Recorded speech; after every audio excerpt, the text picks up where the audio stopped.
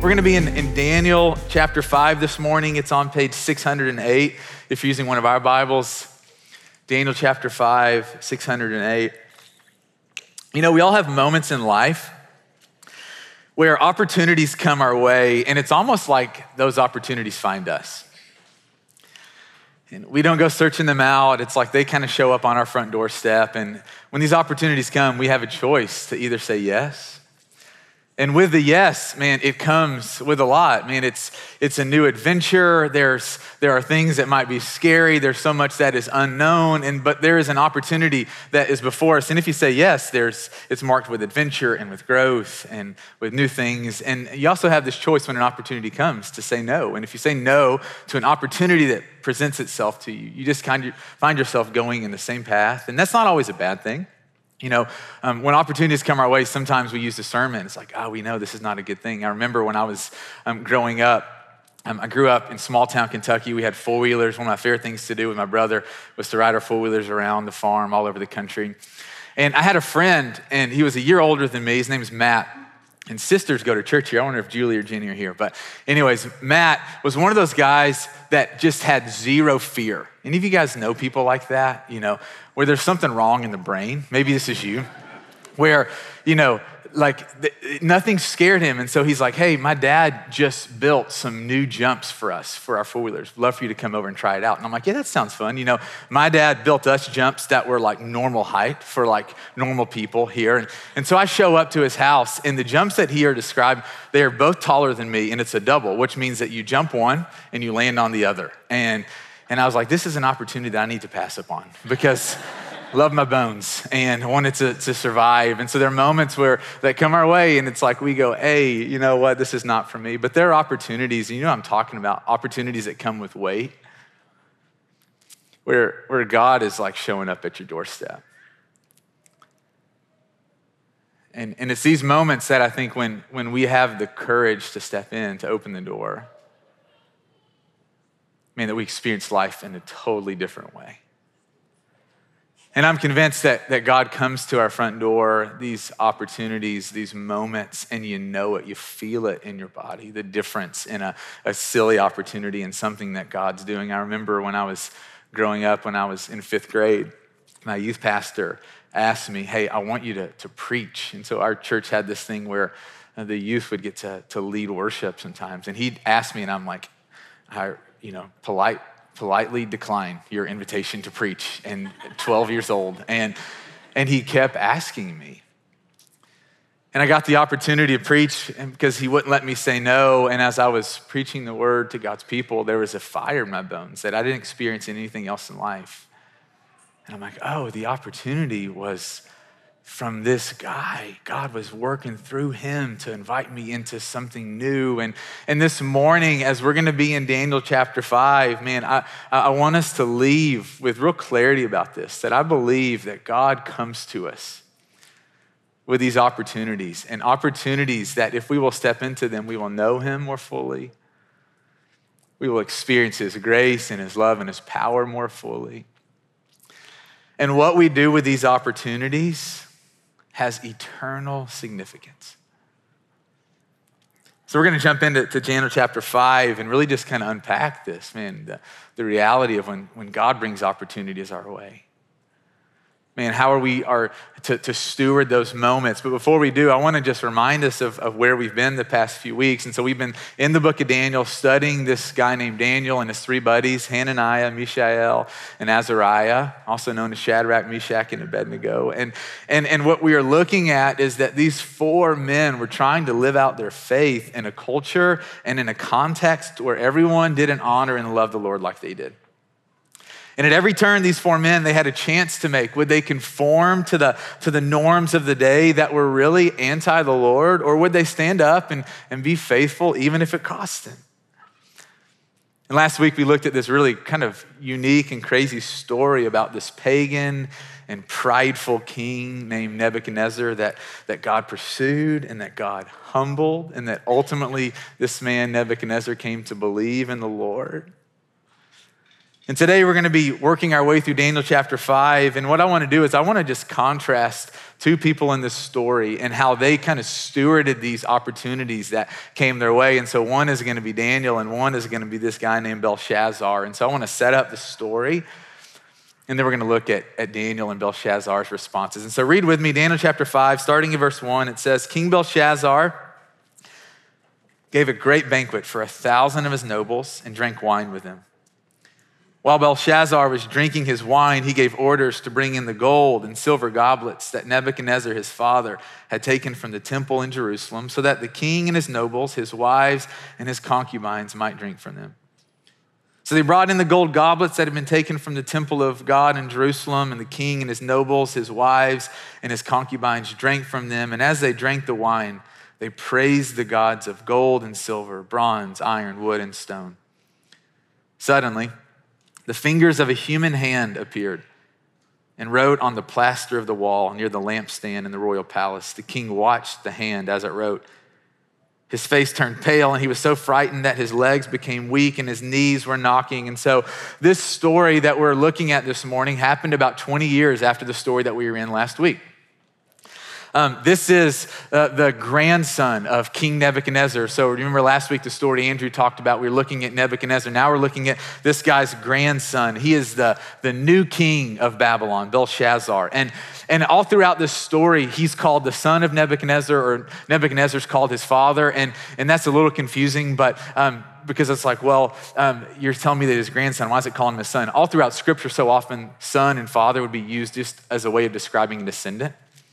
So you see this even with Jesus in Luke chapter 18, Lord, son of David, Jesus, son of David. It's like Jesus was not the son of David, right? He was a son of Joseph.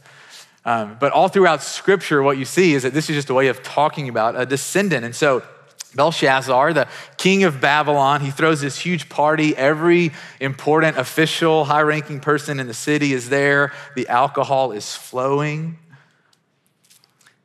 And Belshazzar decides to flex at his own party. This moment where he shows that he has absolutely no regard for God.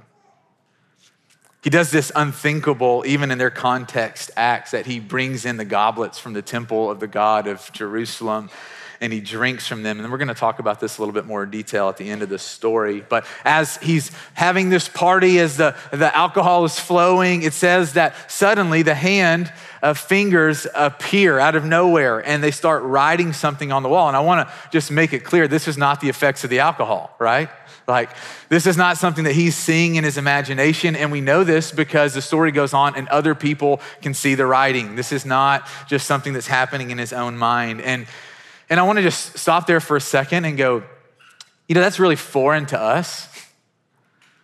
I don't know if you've ever been at a party and just out of nowhere saw fingers start writing on the wall. And because this is so foreign, so often what we do with foreign things is it's easy just to dismiss them, put them in a category of fairy tale. I love that language that Dave brought a couple weeks ago.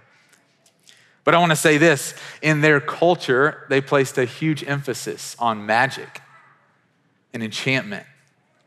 And I think this is really interesting because God speaks right into the culture that they're speaking. So there's writing on the wall. No one knows what to do with it. The king calls in every wise man in the country. Literally, all the wise people are at his party. None of them know what to do. He's like, hey, what does this say? Sorry, boss, we have no clue. Belshazzar begins to panic. Verse 10, I love how the story keeps going. The queen mother, grandmother, hearing the voices of the king and his nobles, came into the banquet hall. May the king live forever, she said. Don't be alarmed. Don't look so pale. There's a man in your kingdom who has the spirit of the holy gods in him. In the time of your father, he was found to have insight and intelligence and wisdom like that of the gods. Your father, King Nebuchadnezzar, appointed him chief of the magicians, enchanters, astrologers, and diviners. He did this because Daniel, whom the king called Belteshazzar, was found to have a keen mind and knowledge and understanding, and also the ability to interpret dreams, explain riddles, and solve difficult problems. I love this. Call for Daniel. He'll tell you what the writing means. At the height of this party, at the height of their helplessness, there's someone who can help. And Daniel is brought before this king. And I love what verse 17 says. Daniel says to the king, I will read the writing for the king, and I will tell him what it means. Now I want to stop here for a minute, and I want us to just talk about Daniel for a minute. And the path that Daniel chose to take with the opportunities that God put before him is marked by this, that he was faithful in the shadows, not just in the spotlight. Daniel was faithful in the shadows. You know, Daniel spent much of his life, as we've seen the past few weeks, being known and prominent with the spotlight shining on him. I mean, I love this. In Nebuchadnezzar's day, he was so incredibly important. Listen to what was written about him in Daniel chapter 2, when Daniel was a younger man serving under King Nebuchadnezzar. This is Daniel chapter 2. It says, King Nebuchadnezzar fell prostrate before Daniel and paid him honor. He made Daniel ruler over the entire province of Babylon and placed him in charge of all the wise men. I mean, Daniel was known and recognized and honored. He had this clear purpose in his life, which was to advise the king. And then this new king comes to reign. And Daniel really moves from this place of spotlight to this place in the shadows. And for 20 years, he's out of the spotlight. And as I was wrestling this week, I go, man, this story, it tells us so much about Daniel, even though it doesn't tell us a whole lot about Daniel. The question I was wrestling with this week is, what in the world was Daniel doing in the shadows when no one was looking at him? Let me ask a few questions this morning. You don't have to answer out loud, but just for introspection. What were you like 20 years ago? Some of you were like, I was -1. I was not here 20 years ago. 20 years ago, some of you weren't followers of Jesus. Man, but if you're here this morning and you were a passionate and committed disciple of Jesus, and you still are today, let me ask you some questions. What are some things that you've done the past 20 years to keep your love for Jesus growing? You know, the reason I ask these questions is because 20 years is a very long time. There is a potential for a lot to happen over 2 decades. And this week, as I was looking at this text, I go, man, when you're in the spotlight, when you're in a season of life where you know you're being used by God, man, it's much easier to cultivate a heart for God. I mean, there's this built-in accountability when you're leading a house church, or when you're serving on the Freedom Prayer team, or when at work you have this place of influence, or when you're discipling someone. I mean, when the spotlight of God is on you, we might not be abiding with God, but all of us understand that, man, that we need to be abiding with God. We need him. We are dependent upon God. And there's something that we learn about the spotlight to be dependent upon God. But the question I was asking is, man, what do we do in the shadows when the pressure is off? When we don't need God as much to come through for us. And there's not that built-in accountability. And what I want us to see this morning is that if we want to be useful to our God, ready to be put in the game at any moment, we'd be really wise to learn from Daniel about how to thrive in the shadows, not just in the spotlight. And we're going to learn some very practical next week, as Dave's going to talk about Daniel chapter 6 and some things that we're cultivating in the shadows. But for today, what I want us to notice is that just this idea that in the shadows, Daniel kept walking with the Lord. He kept believing. He was ready to use the gifts that God had given him for the glory of God. Remember in Daniel chapter 1, it says that God had gifted Daniel with the ability to interpret visions and dreams. And I love this because what you see Daniel doing is cultivating this. And guys, what you do in the shadows when the spotlight isn't on you really matters. This has kind of become one of the things that when we're looking for house church leaders, or when we're looking for staff, or when we're looking for elders, one of the questions that we always ask is, what are the people already doing? And they don't have a position, they're not getting paid, they're doing it because they feel the call of God in their life to do it. I mean, when the last elders, Dave and Drew, when we were talking about who was going to come in and serve as one of our elders, we're going, man, who are people that are already discipling and loving and opening their home and serving? And who are the people that are going out of their way to build up the body of Christ? And it was like, oh, they were doing it in the shadows. And I go, guys, I want you to be really honest with yourself. Are you walking with God when the pressure is not on you? And if you're not, you're missing out. You're missing out on God. You're missing out on the life of God flowing through you. Let me ask you, how has God gifted you? And how are you cultivating that gift in the shadows? You know, for some of you, God has given you the ability to just make money. You don't even try and you make money. Like my brother's this way, just an entrepreneur, just ideas come and he just figures out how to make money. And I go, guys, for some of you, the reason that God's blessed you immensely with the ability to make money is because he wants you to steward that for his glory. And you don't have to feel bad that God's given you the ability to make money, but I want to encourage you in the shadow right now. How are you stewarding and saving? Not so that you can have this incredible retirement, so that when a huge kingdom opportunity comes your way, you're ready to invest. How are you living in the shadows? How are you cultivating your gifts in the shadows? For some of you, it's the gift of encouragement. God's given you the gift of encouragement, and you don't have a prime outlet to do that right now. Man, how are you writing letters? How are you being intentional about using that gift when the spotlight's not on you? For some of you, it's a gift of prophecy or a gift of hospitality. And I go, when no one is watching you, what are you reading? What podcast are you listening to? How are you praying over your home, inviting the Lord to let your home be a place of peace and healing and comfort? See, Daniel, man, was faithful in the shadows. He kept believing. He kept walking with God. He was cultivating this gift that God had given to him. And because he did, he was useful to God when the spotlight shined on him. The other person we're going to look at this morning is this king, the new king of Babylon, Belshazzar. And he is the exact opposite. If Daniel was faithful in the shadows, Belshazzar was faithless in the spotlight.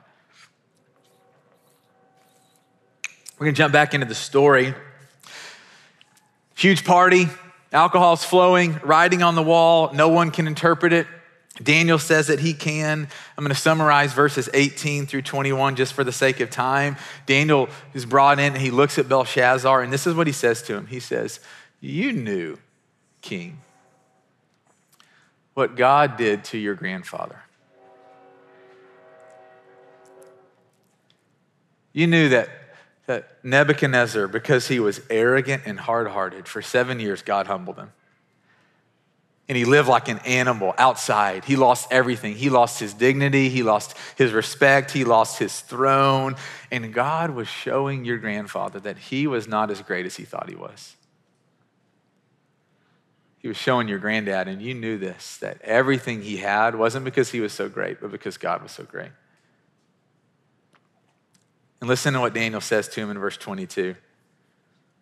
But you, Belshazzar, his son, you have not humbled yourself, though you knew all this. Instead, you've set yourself up against the Lord of heaven.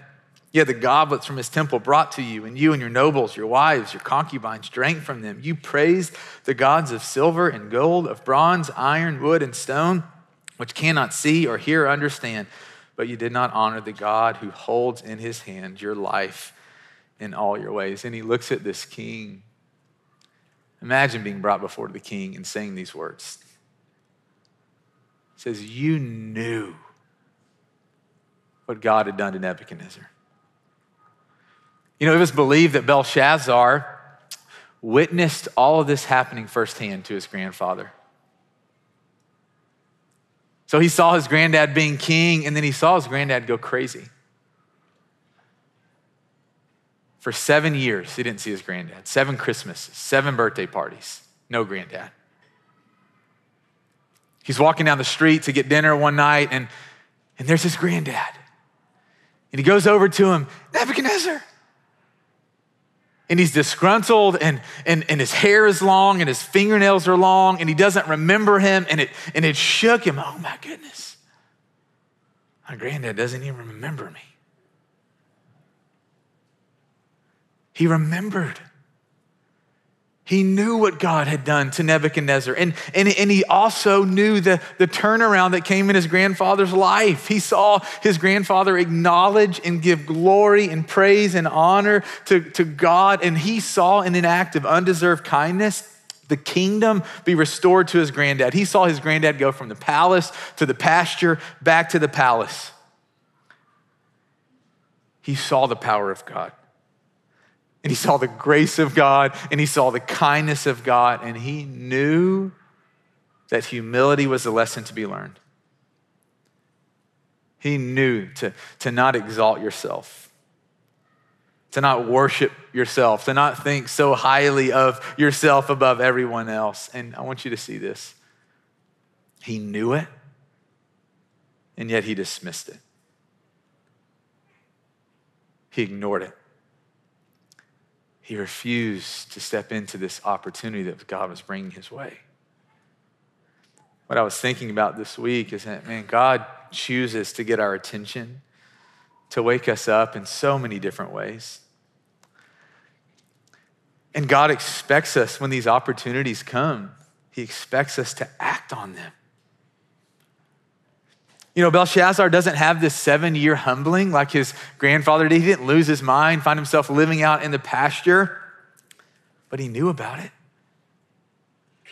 He heard stories of others talking about what Nebuchadnezzar had done, and instead of him hearing that and entertaining this idea about there being an all-powerful, all-loving God, instead of asking questions, instead of studying and seeking, he chose to ignore it. Guys, I believe God works through all sorts of ways to try to get our attention, to wake us up, to help us move from not knowing him into a deep, loving relationship with him.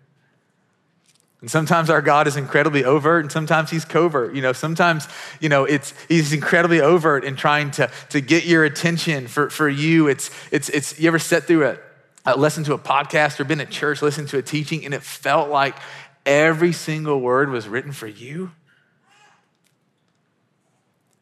Or you ever had a dream where you knew God was inviting you to step more fully into life with him, or maybe you've received a word from somebody, or someone looked at you and invited you to church? There are overt ways where God is just trying to get your attention, and there's covert ways that God goes about it. You're not a follower of Jesus, but you find yourself moving into this apartment and you discover that your roommate is a devoted follower of Jesus. Or your next door neighbor loves the Lord, or your coworker that you're working on this new project with. I go, those are not coincidences. It's a covert ways of God trying to get your attention. And I wonder this morning, let's go a little bit deeper. How many of us, if we're being really honest, we want God to meet us on our own terms?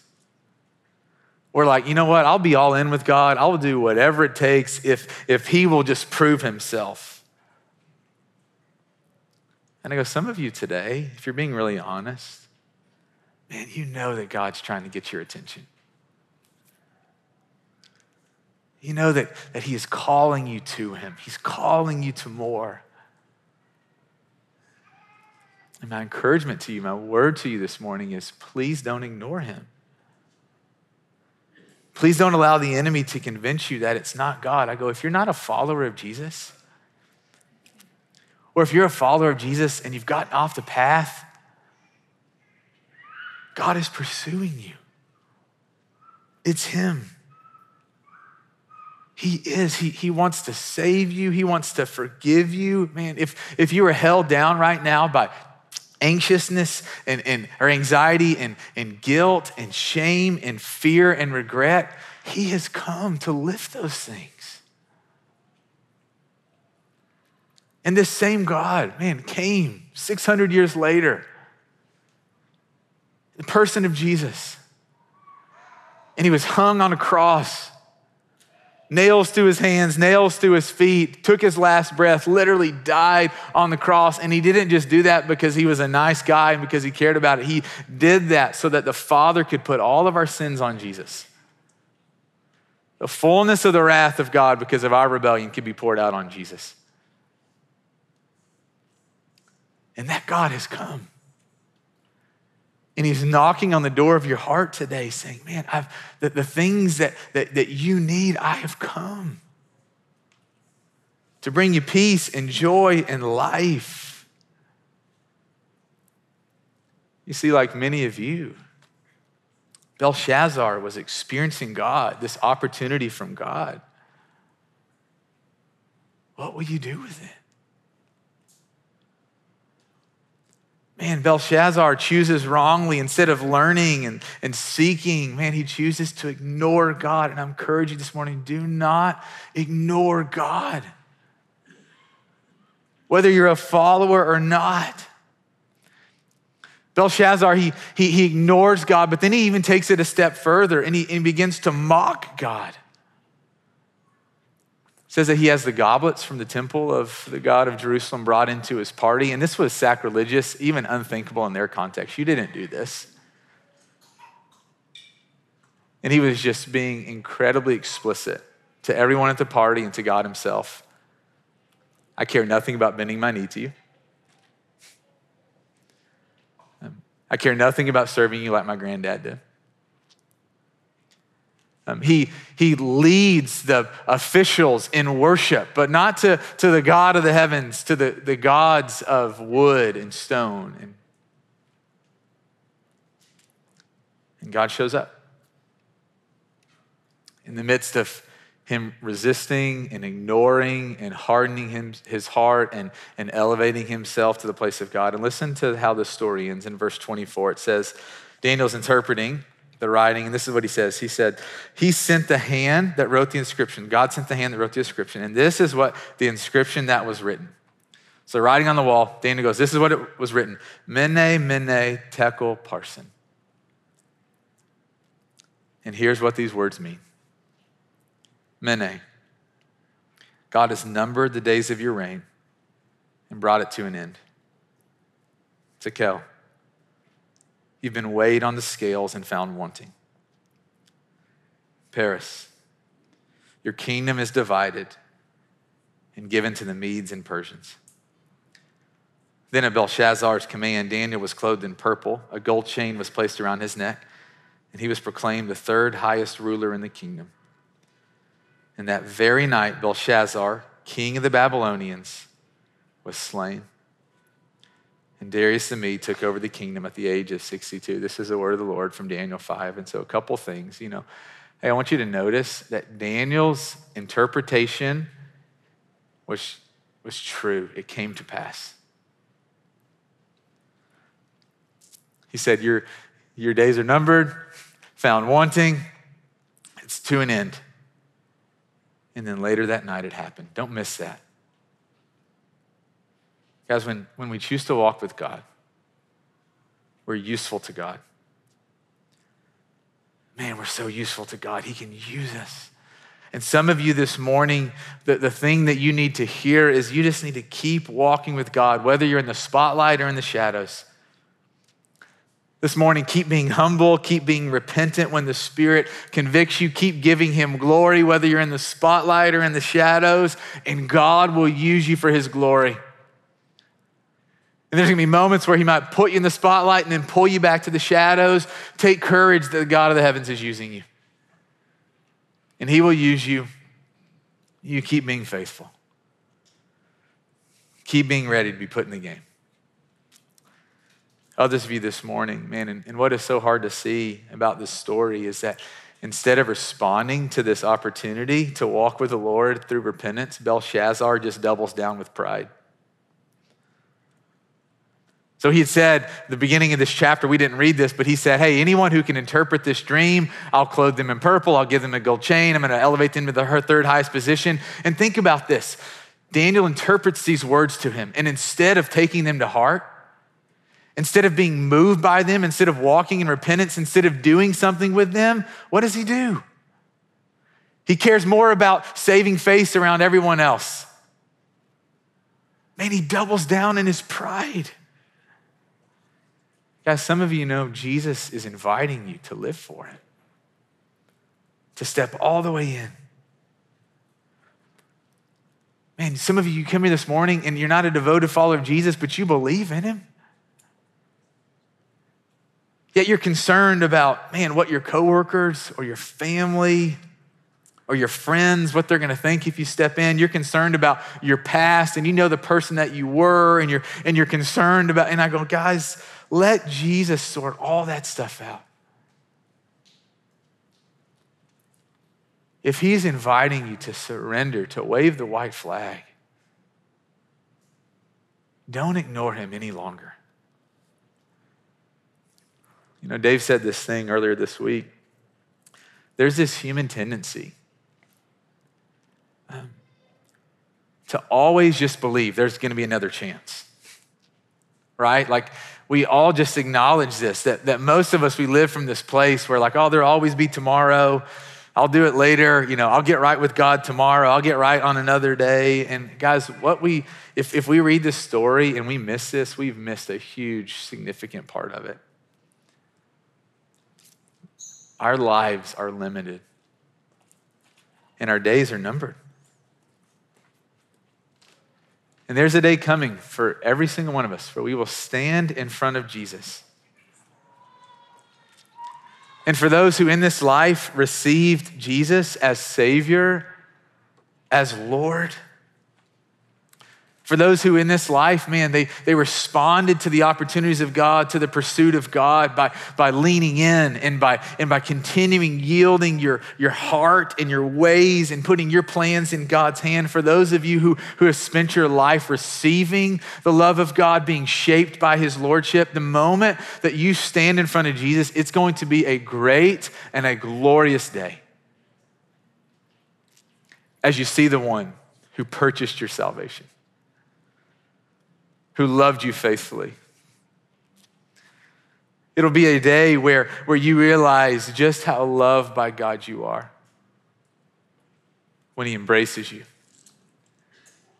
And you spend all of eternity basking at the Creator, Yahweh, the God of Israel, Jesus the Messiah. It'll be a glorious day when you see him for who he is, when you see the eyes like fire and you realize it was worth it. Everything in this life was worth it. All the pain, all the sacrifice, it was nothing compared to seeing the beauty and the glory of the one who paid it all for you. Great and glorious day. But for others, those who reject him, who spend their lives, man, even though God is showing up and he's knocking opportunity after opportunity and you're like, I'll get to it later. For those who spent your whole life hitting snooze, it's gonna be a dreadful day. And just like Belshazzar, your life will be found wanting. And you'll give an account for your life. Why you ignored the Lord. Why you refuse to go in. It's going to be a moment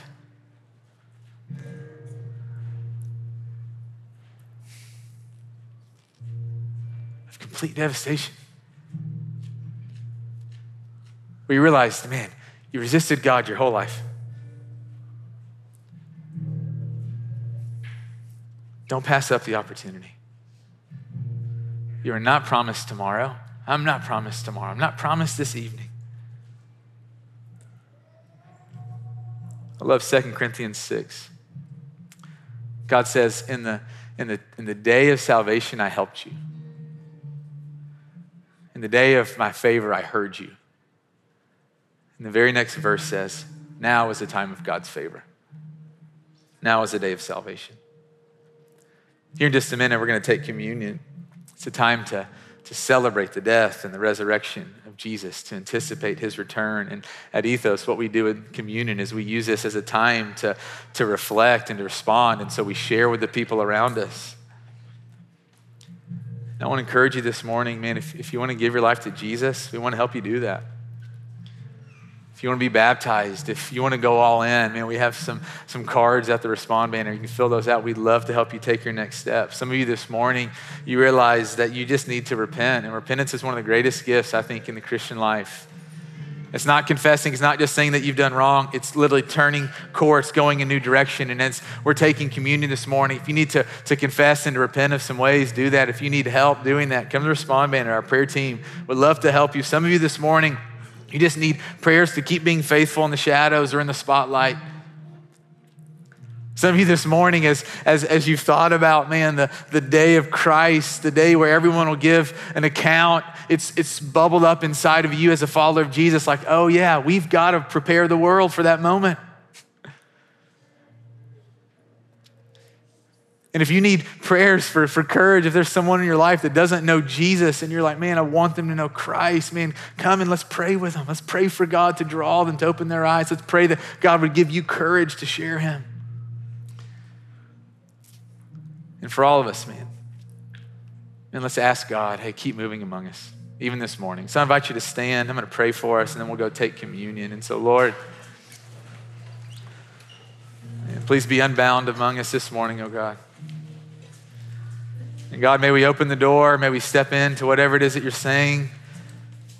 God, if there's a really clear step for us to take, would you make that just so clear right this moment? And if you're just wanting us to return our heart to you once again, God, make that clear. But would you move as we break the bread and drink the cup? We look to you, Jesus.